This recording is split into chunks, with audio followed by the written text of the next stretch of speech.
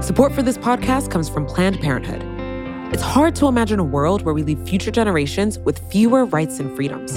Since the Supreme Court's decision to overturn Roe v. Wade, politicians in nearly every state have introduced bills aimed at blocking people from getting the essential sexual and reproductive care they need, including abortion. Planned Parenthood believes everyone deserves access to care. And with supporters like you, they can reclaim our rights and protect and expand access to abortion care. Visit PlannedParenthood.org/future to learn more and support their cause.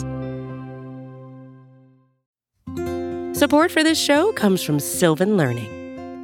When children love learning, they can tackle any challenge life throws at them. Sylvan's Insight Assessment can help you determine if your child is ready for what's ahead.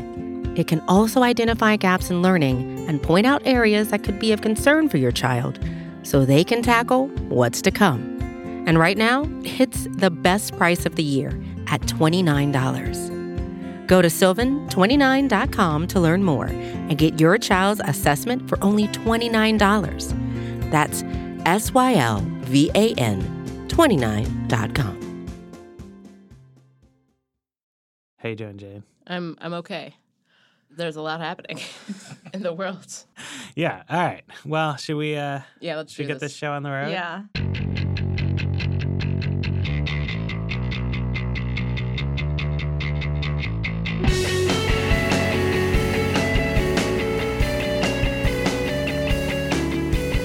Hello, and welcome to another episode of The Weeds on the Vox Media Podcast Network. I'm Matthew Iglesias here with Dara Lynn and Jane Coaston, while Ezra is off in the desert. We just had the Labor Day weekend, and as a result, we believe in taking holidays seriously here, so we did not manage to prepare a white paper for you. We're going to make a return to the white paper segment to make it up for you all.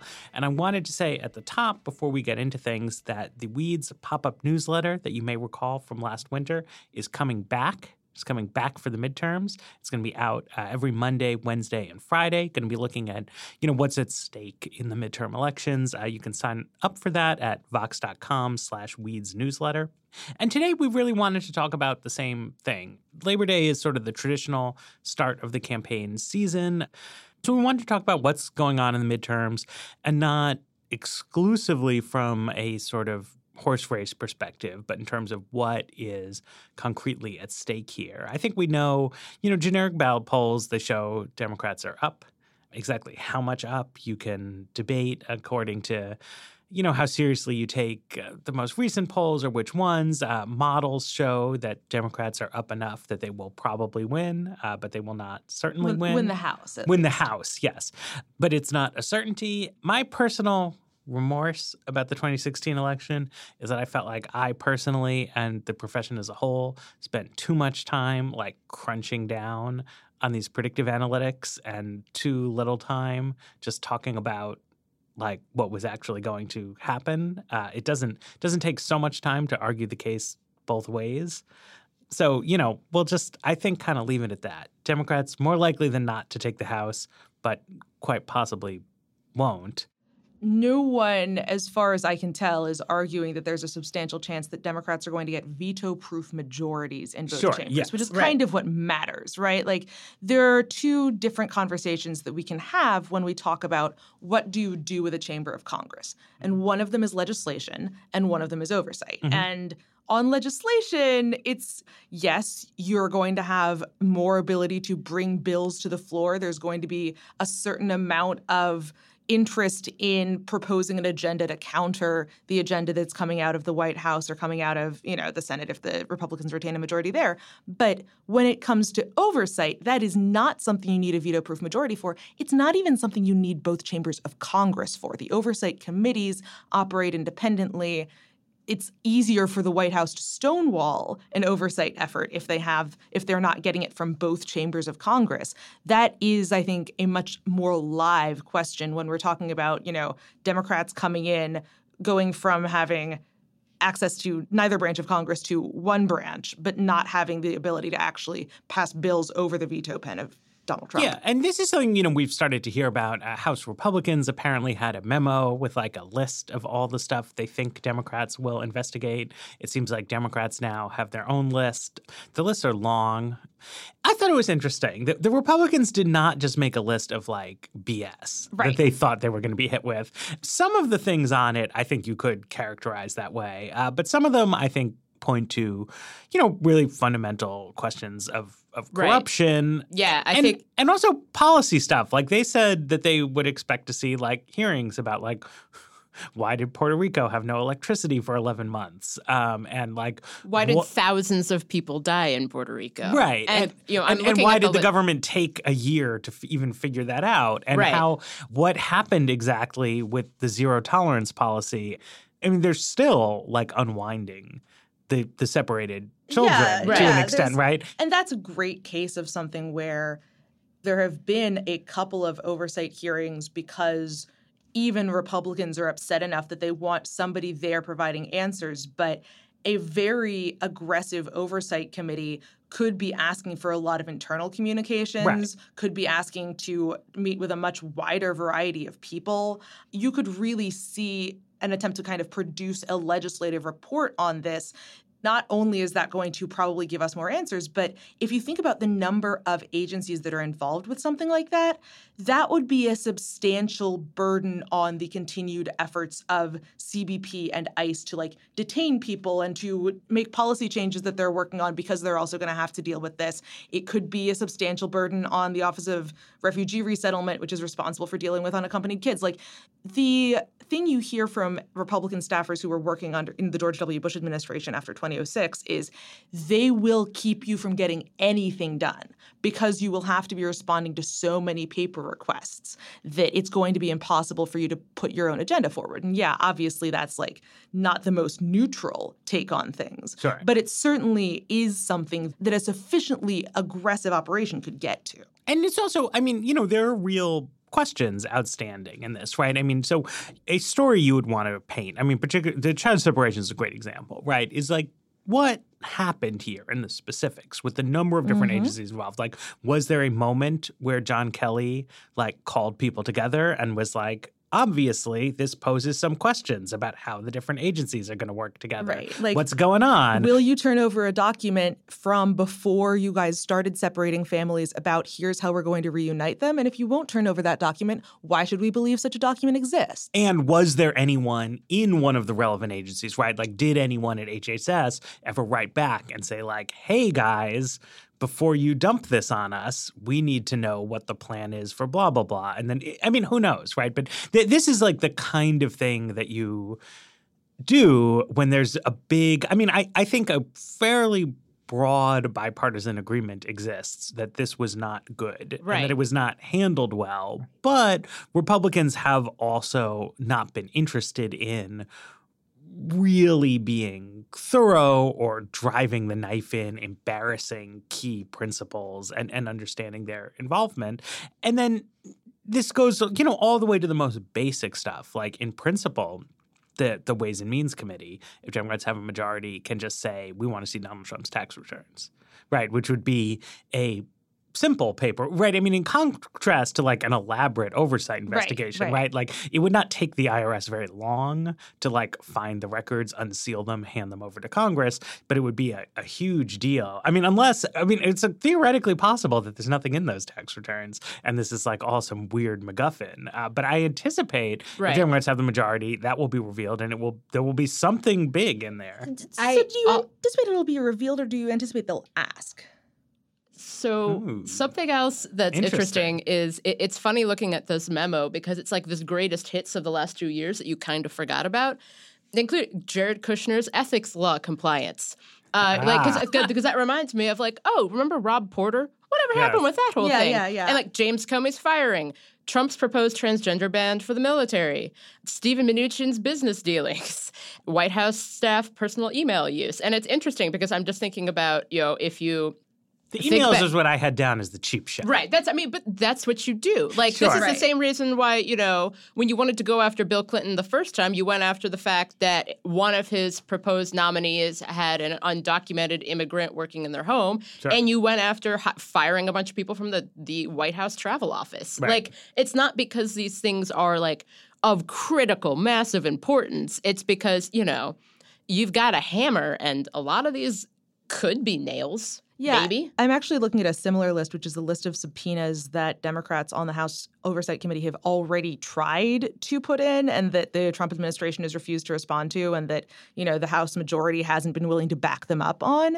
And it is the same kind of mix of there are various policy issues in here. You can pretty clearly see some people who are interested in kind of traditional transparency, like reports of sexual assault by employees, retaliation against whistleblowers. And then you have various policy things that have been screwed up, like the Puerto Rico response. You also have some stuff about kind of generic corruption, use of private flights, right. The sort of thing that we found out about from cabinet officials because it was reported really assiduously, right. not because there were any documents that, were being handed over to Congress. And then there's kind of the auxiliary to the Mueller investigation stuff, right? There are questions about Cambridge Analytica. There are questions about kind of black ops, social media operations, and also about interactions with various Russian agents. And that's kind of the open question for me that maybe you guys have some insight into is it seems apparent that a lot of the reason Republicans want Mueller to wrap up the investigation this year is because they don't want Democrats in Congress when that report gets released. But is there going to be any interest in pushing further than that investigation likely will, or in kind of providing a public analog? Or is the question really just a binary impeachment or not? Because, impeachment seems like the elephant in the room here. There's definitely the, what is a good political answer? And then what is a good answer? Yes. And those are two separate things. I think that part of what the DNC has been putting forth since about May of this year is really hammering on the GOP is corrupt angle. And this memo is part of it, and that's something voters have been responding to. And a lot of the polling's getting better as the year goes on and we get closer to midterms. But I think that impeachment, as we all know, is a political process, not a legal one. And I think that there is a chance that that is something people could get to. But I feel as if trying to guess on how or when feels a little bit, I don't know, it feels a little weird, though I would not be surprised if a lot of House Republicans they're very much trying to make it if Democrats take the House or Democrats get a hypothetical veto-proof majority, that impeachment will be like the first step. It'll be like, they land at DCA, they arrive back in DC and start putting together the terms of impeachment. So I think there's two scenarios, right, on a Democratic majority and Mueller, right? One is a scenario, or I guess three. One is a scenario in which Trump fires Mueller after the midterms, right? In which case, I think obviously Adam Schiff is going to see a huge opportunity to take up the banner of resistance and say he needs to conduct this investigation that's been stymied. We know this is a guy who, is a smart guy, but he enjoys going on television a lot as it is. If he obtains actual subpoena power and also a good reason to become the lead figure on this story, he will seize that. Now, another is Mueller's investigation just continues, right? And then I think the FBI or the special counsel's office is going to be saying, don't disrupt the investigation by doing a parallel investigation. And I think Democratic leaders, there's I think a widespread misunderstanding about this, but Democratic Party leaders on Capitol Hill have never been that enthusiastic about the Russia issue. They don't see it as – isn't they see it as bad, but it is not the thing that they would like to have there be critical Trump stories about, right? If you assume a fixed quantity of negative for Trump column inches in the newspaper or on television, they would like to see more attention paid to even just a story like today in Politico is Trump had a new order to weaken worker safety provisions, right?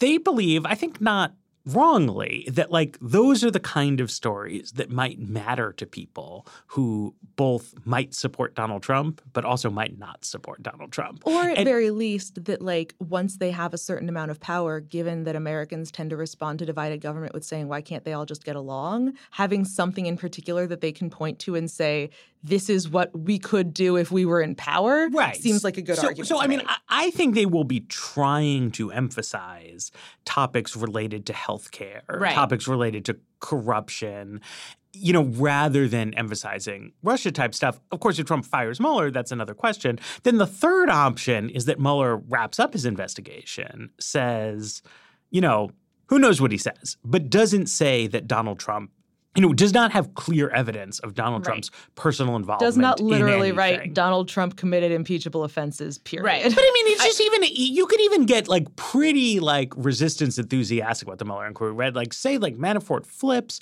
Manafort implicates like Jared and Don Jr., but then those guys both say like, yeah, it's true. Like we colluded with the Russians, but we didn't tell Dad. So then like where does that leave you, right? Because obviously from special counsel's perspective, like that's a pretty good investigation. Yeah. Like you got a lot of big scalps, but like Democrats will still want to try to take down Trump, and they will want to ask questions about the Helsinki meeting, right? And other things that happen after the campaign.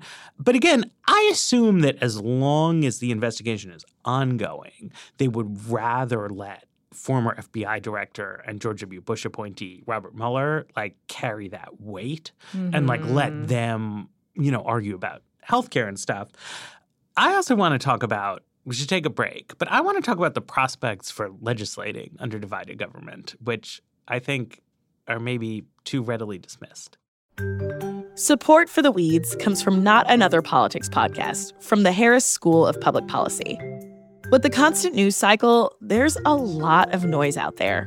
Opinions are plastered all over social media, pundits are throwing out hot takes without any sort of context, and it's only getting worse as we dive farther into election season. We know that if you're listening to us at The Weeds, you're looking to cut through all this. And if you like this show, you might like Not Another Politics podcast. Not Another Politics podcast is produced by the University of Chicago Harris School of Public Policy. They want to take a research and data approach to analyzing hot-button issues and offer perspectives that go beyond the headlines.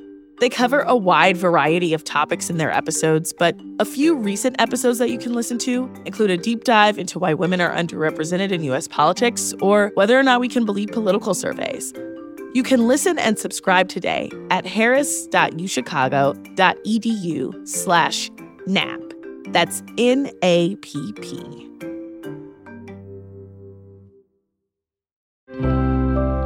Support for this podcast comes from Planned Parenthood. Your body is your own. That's why Planned Parenthood is committed to ensuring that everyone has the information and resources they need to make their own decisions about their bodies, including abortion care. Today, lawmakers who oppose abortion are challenging Planned Parenthood. Affordable, high-quality basic health care for more than 2 million people is at stake. Planned Parenthood believes that health care is a basic human right. That's why they fight every day to push for common-sense policies that protect our right to control our own bodies. They also work tirelessly to oppose the onslaught of new policies aimed at interfering with personal decisions best left to patients and their doctors. They won't give up, and they won't back down. You can join Planned Parenthood in the fight to help make sure that the next generation can decide their own futures. The organization needs your support now more than ever. With supporters like you, they can reclaim our rights and protect and expand access to abortion care. Visit PlannedParenthood.org/future to learn more and support their cause. Okay, so a classic of political science written years ago by David Mayhew is called Divided We Govern, and it comes out with the somewhat counterintuitive conclusion that actually when Congress and the White House are controlled by different parties, broadly similar amount of substantial legislation gets passed one way or the other. This book, you know, like a lot of books that came out a while ago, one is always waiting for it to be disproven by subsequent events. But it turned out that the Pelosi-Bush Congress of 2007-2008 passed a lot of consequential bills. There was a small stimulus bill. There was, of course, the very well-known TARP, the less well-known Housing and Economic Recovery Act. And then it's easy to say, well, there was a financial crisis, right? Like, that's totally different. After Republicans took the House, though, they enacted the sequester bill, right, which was a major fiscal policy change, not a grand bipartisan accomplishment, but a big change and a big deal. They did a total rewrite of federal K-12 education policy very quietly in 2015. They somehow banned those little hard rubby things in soaps. That was microbeads? Yes. Oh, thank you, Jane. Yes, which I don't think if you had listened to a podcast before the 2014 midterms and said a national ban on microbeads in soap is going to be one of the outcomes of this. Right. I'm not sure you would have predicted it, but that's just to make the meta prediction that stuff tends to happen. Right. And to look at some particular possibilities, Donald Trump is a candidate. Well, he said a lot of things as a candidate, but one of the things he said was that we should raise the minimum wage to $10 an hour. I kind of feel like, if Democrats control the House, now Democrats want to raise the minimum wage to 12 or 15 or whatever dollars an hour. But if 10's on the table, maybe they pass that. Maybe they do that, right? And maybe Trump actually winds up regaining a little bit of his populist sheen as a result of the fact that with Paul Ryan not there to control the legislative agenda, if Democrats have very popular bills that don't touch on the core interests of the Trumpian constituency, maybe he'll sign them. I don't think that will happen. I'd like us to all remember the halcyon days of January 2017. Yep. When Pelosi and Schumer were well, maybe we can work with this will be a thing. And then they're remember we had this whole remember infrastructure? Do you remember when we were going to have a week about infrastructure? I do remember. Yeah, Infrastructure Week is actually post-infrastructure bills. Infrastructure Week is the White House trying to make infrastructure into a partisan issue because it had already become clear that it was going to fail as a bipartisan issue. Right. But of course he was going to fail as a bipartisan. Right. So the Schumer-Pelosi idea that they could get Trump to flip on congressional Republicans and advance, in effect, parts of their agenda rather than parts of the coalition that was running Congress, that didn't make any sense. But I'm saying, a Democratic House, right? So the question facing Donald Trump is do you do anything? Or is your entire 2 years just consist of responding to subpoenas? Or do you get a chance to sign some bills, give some speeches, slap some backs? Prior presidents have all ended up doing this. George W. Bush signed a minimum wage increase. I'm not sure that Donald Trump is more committed to the small government philosophy than George W. Bush was. So here is why, I'm not thinking the halcyon days of January 2017. I'm thinking the halcyon days of March 2017, when it seemed like Republicans were going to pass, a major Obamacare repeal bill because they had unified government, and it didn't seem that hard. And the reason that we've had divided government making major legislation is because Bush and Pelosi could get into a room, or Obama and Reid and Boehner could get into a room and come up with a plan that they could then get their representative constituencies to support. Donald Trump is not a person in the room who is making those deals and then selling them. Donald Trump much more often is kind of peeking in from the windows saying, I don't like this thing or I like that thing, and then bringing large swaths of Republican congressmen with him saying, I'm not going to support a bill that the president doesn't back. It is not at all clear to me that a negotiation that starts with Donald Trump saying, how can I actually get something through Congress, makes it through to a bill being on Donald Trump's desk that he signs without Donald Trump changing his mind on several occasions about what he actually wants or doesn't want to be in the bill. We literally have not seen any evidence that he can get out of his own way on this. Yeah, I think it's interesting a lot of times when we have conversations about Trump in a way that implies that he will do something or act in a different way from what he has done, that there keeps being this he'll secretly become presidential or he'll try and get out of his own way. And based on the evidence so far, I don't think that's going to happen. Right. I guess the one occasion where I can see a bipartisan deal-making happening is on issues where Republicans in Congress are likely to join with Democrats in a veto-proof majority without being sure that Donald Trump is going to sign a bill. And I don't know, what is that, trade? Something where Democrats actually care enough to push a bill forward and Republicans disagree with Trump and disagree strongly enough that they're willing to risk getting primaried over it, or they don't think it's going to be that important. That could be the opposite, right? So Trump's views on trade, to the extent that one can characterize them, are in line to an extent with some Democrats, right? But what Trump has been doing on trade is governing around Congress in a way that is odd, but seems to be what he could come up with, right? Based on the information available to Trump, Trump cannot get Congress to act on trade, so Trump is engaging in executive unilateralism.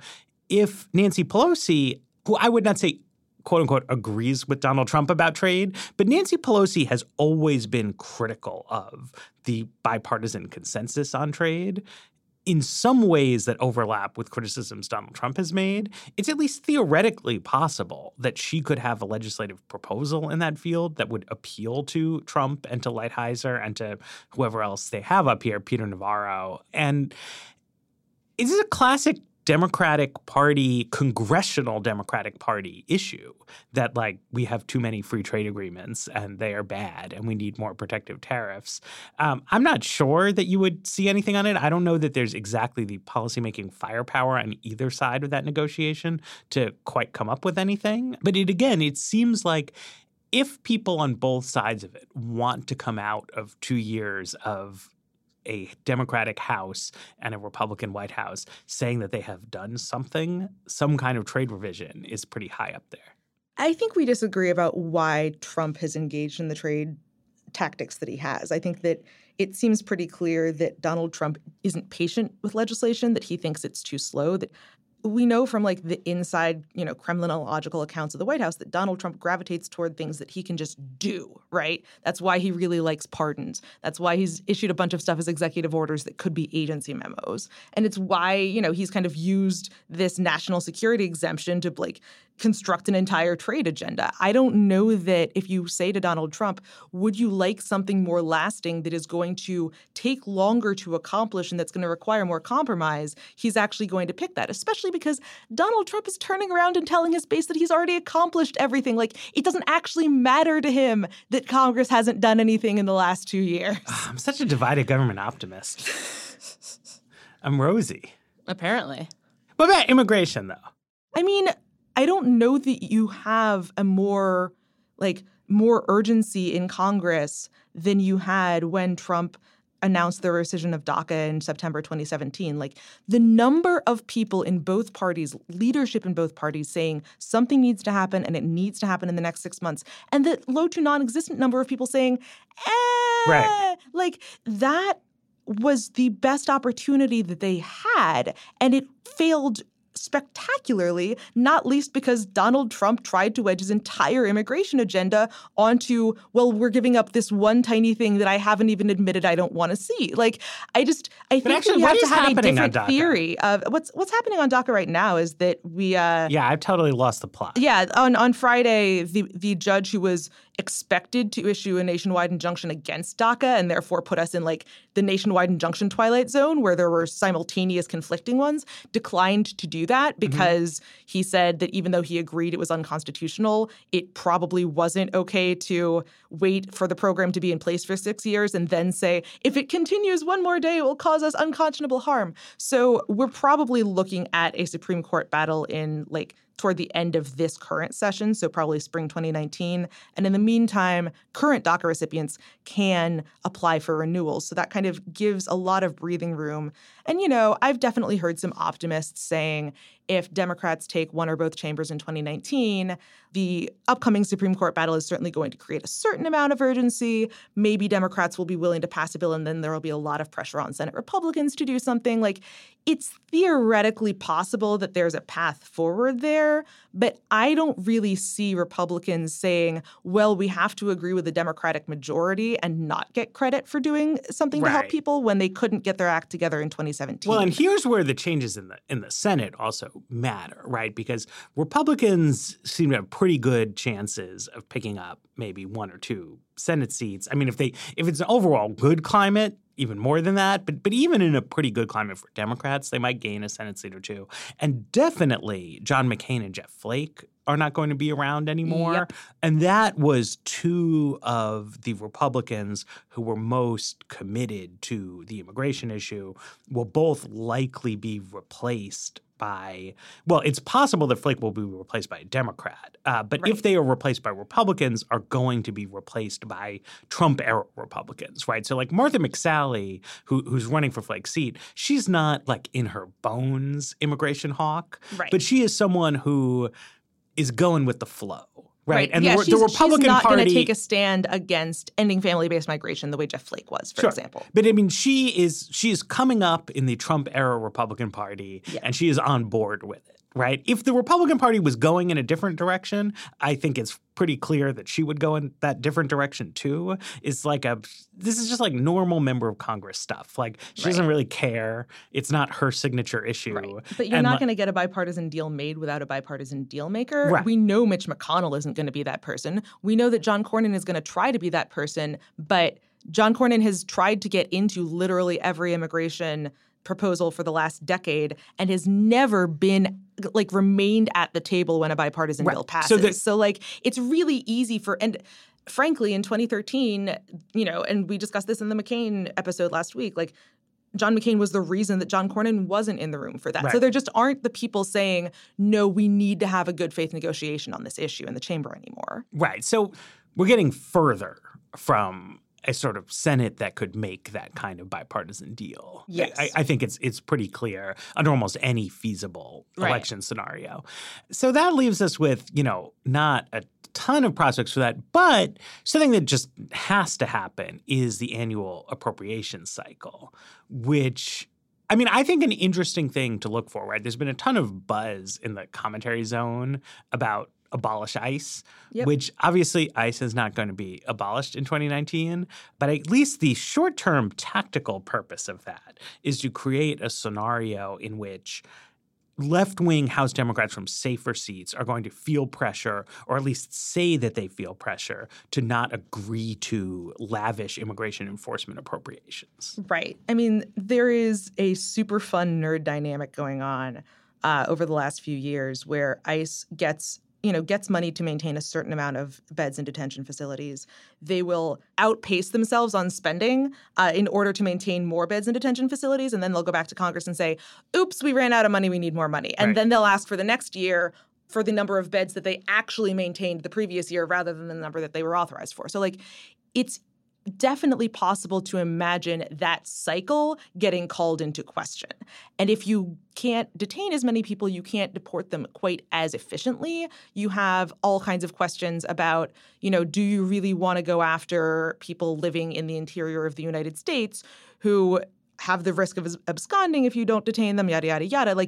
It would put a substantial wrench in the kind of ceiling of immigration enforcement that, in theory, the Trump administration could be building toward after a couple of years of having to rev up the machine after Obama revved it down. I don't think revved it down is automotively legitimate. They unrevved it. But this is a significant political – because the basic dynamic in Congress around immigration has been that more money for enforcement is an easy ask of Democrats. Not necessarily something they will do for free, but it's okay, if we can get immigration policy concessions, then definitely we will sign up for a lot more money for enforcement. Or if we can get more money for things that aren't immigration enforcement, because in general, Democrats like to spend money, but Republicans don't. So when Republicans decide that they do want to spend money on something, right, whether it's the military or immigration enforcement, then Democrats generally are not no, I won't do that.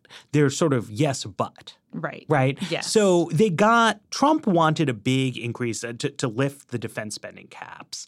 And Democrats agreed to do it if he would also lift domestic spending caps, right? So Republicans will say, we want to hire 80 billion new Border Patrol agents. And Democrats will say, sure, but we also need a new hospital somewhere, right? And it gets done. Again, the short-term tactical objective of abolish ICE is to make enforcement money tough ask that Democrats either say no to flat out or demand concessions that are directly related to immigration enforcement rather than making it something they trade intermodally. So, how many Democrats will be feeling that pressure, I think, is an open question. Certainly not all of them. But it could be momentum building on this before Republicans took the House back in 2014. Right. But there, I think, will be a new factor in negotiations is that whoever leads the Democrats in that will be saying, hey, look, if I do this, I'm going to lose whatever votes unless you give me something amazing. And obviously Trump is not going to want to give them anything amazing on immigration policy. Other congressional Republicans aren't going to want to give them something amazing on other domestic spending priorities. And then you're going to have the White House pushback because rightly or wrongly, it's clear Trump loves this issue. Yeah. Right? Trump would really enjoy a political clash that is about Democrats not wanting to fund detention beds and then saying that their reluctance to fund the detention beds is the thin edge of the wedge of the movement to abolish ICE and create open borders. Right? Now, just because Trump wants it doesn't mean that the people on the left pushing the fight are wrong, but it's clear that there are some things that people on both sides would rather not deal with.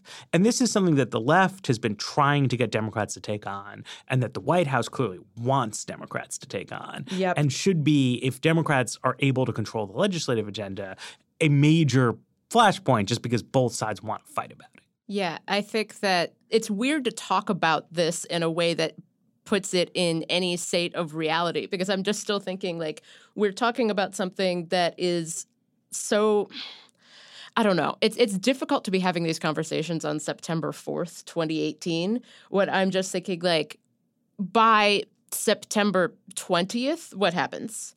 By the end of this month, what happens? And on a bigger stage, it's just so, I don't know. Having conversations about what I expect Democrats or Republicans to do feels so impossible to do. And I think that the conversation about where this goes, I don't know. I'm so uncertain about everything. It's so challenging to talk about this because I just keep thinking what if Mueller announces something? What if something else happens? I don't know. Okay, I think we should take a break and then kind of dive into this because I think that there are a lot of feelings and meta feelings around the predictability of polls that we should probably get into. I think that's important. Support for The Weeds comes from Hydro. Finding the time to exercise can be hard. But with the Hydro Rower, finding time for a 20-minute full-body workout can be a piece of cake. Hydro is a state-of-the-art, low-impact home rowing machine that's actually designed by rowers. Hydro caters to all fitness levels, and their classes are taught by Olympians and world-class athletes alike. Eric Maxwell, from the business side of things here at Vox, got to try it out. Here's what he thought. The Hydro definitely felt like a nice workout. It felt challenging, intuitive, it kind of felt natural without being too strenuous. It was just nice to have a menu of options, to find something super customized, and just make it feel fun.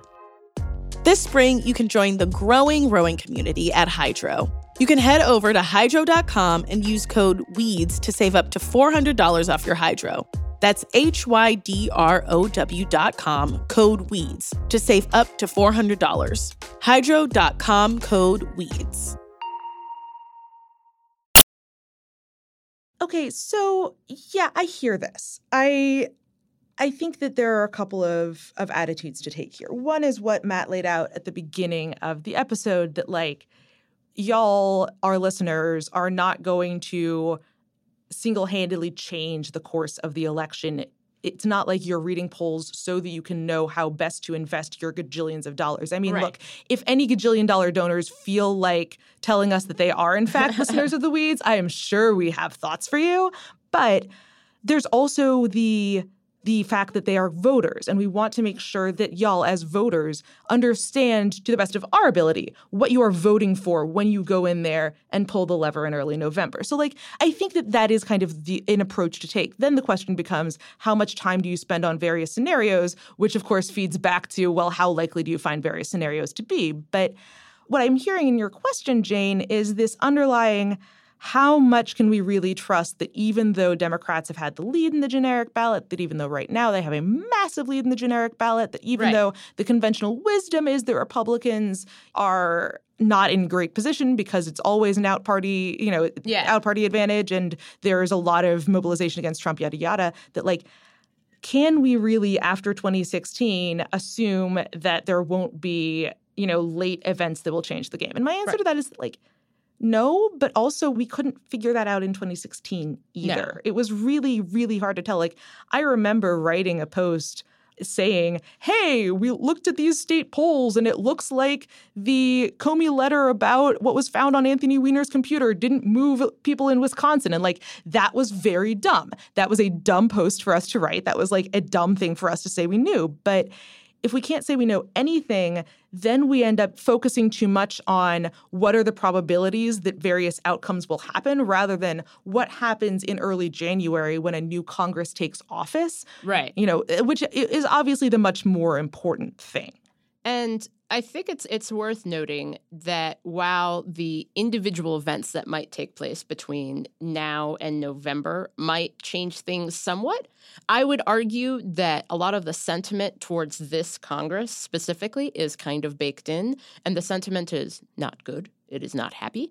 But I don't see, unless there is a hypothetical, like a sweep, like if it's something like veto-proof majorities in both the House and Senate, which is unlikely to happen, I feel as if that we're basically left kind of doing a bizarro 2017 again, except with presidential implications. That doesn't sound very fun to me, but... What do you mean by that? I mean that there are a lot of Republicans who will not want to have any sort of bipartisan compromise because they want to keep the support of the president. And so let's say hypothetically Democrats take the House, but it's not like a sweeping veto-proof victory. Then you're going to have a lot of kind of the Trumpian Republicans who are just like their only goal in life is to keep Trump showing up at their campaign rallies by basically taking stands. Like, you're going to see a random House Republican decide that it's time for him to do a floor speech about how the NFL is bad. And I think... Wait, we haven't seen that yet? Please, let's not wish this into existence. I'm sure there have been. They do all kinds of floor speeches. But, they're going to see, I think, more of that. Just more of kind of the embrace of gridlock, which, I think is a strategy. And I know that there are... there'll be spending bills and arguments to be had over that, but I just don't see why, I'm aware that if you work for the GOP, your position is that this has been an extremely productive Congress, but I do not work for the GOP, and I do not have to put out messaging for the GOP, so I do not have to embrace that argument. I just see a lot of 2017 again.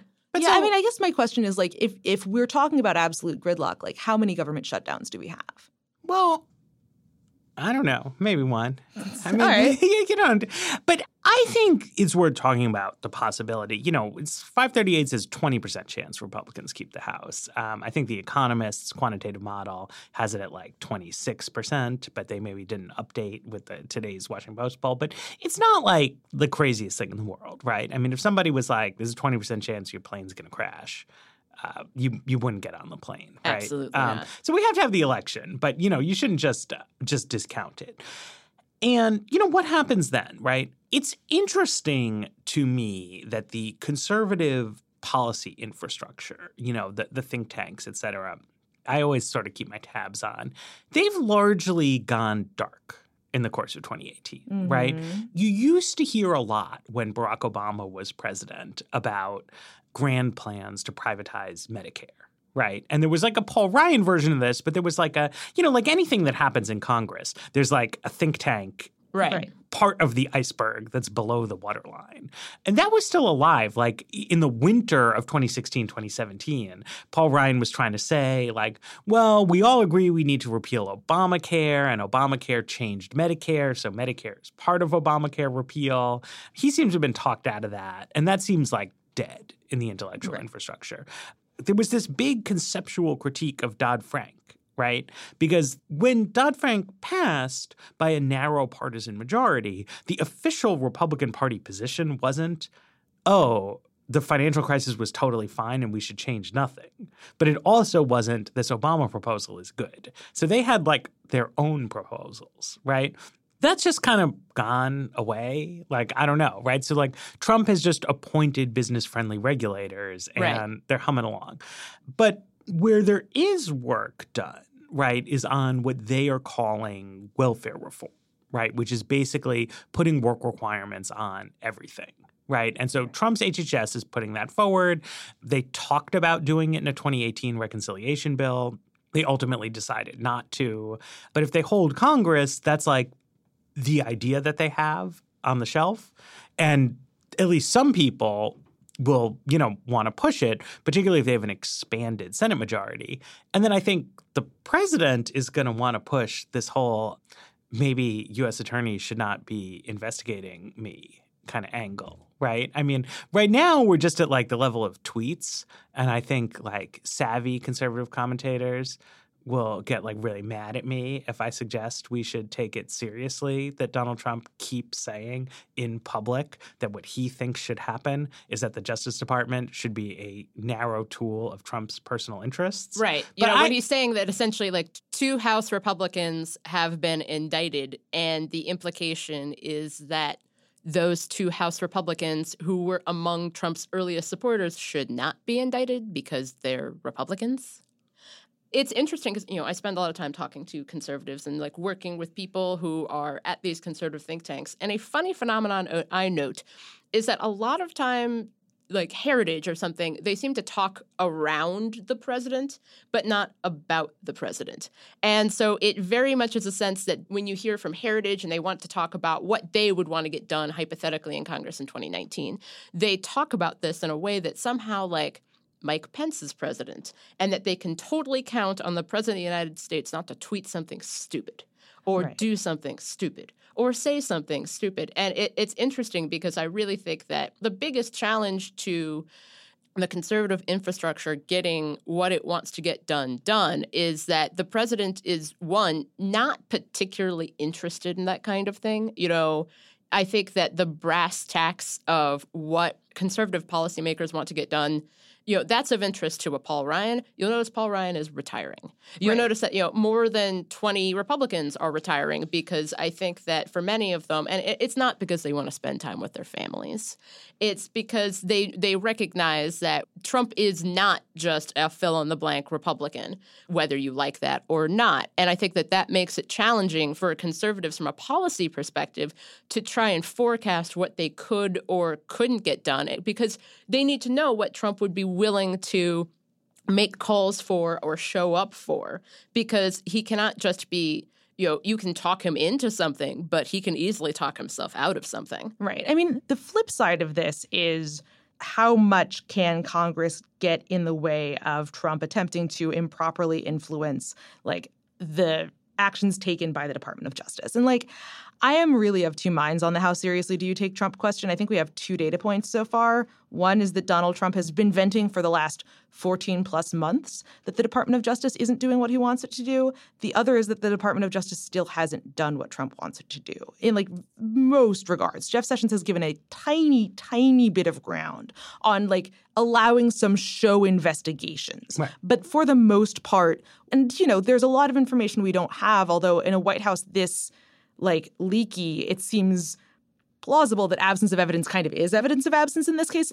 But Trump improperly influencing the DOJ, there have to be a bunch of switches that get thrown. There has to be, Trump talking to the attorney general who talks to somebody who talks to a U.S. attorney. We don't have any evidence of Trump trying to make end runs and going straight to U.S. attorneys' offices, even though in theory that's something that they could try to do.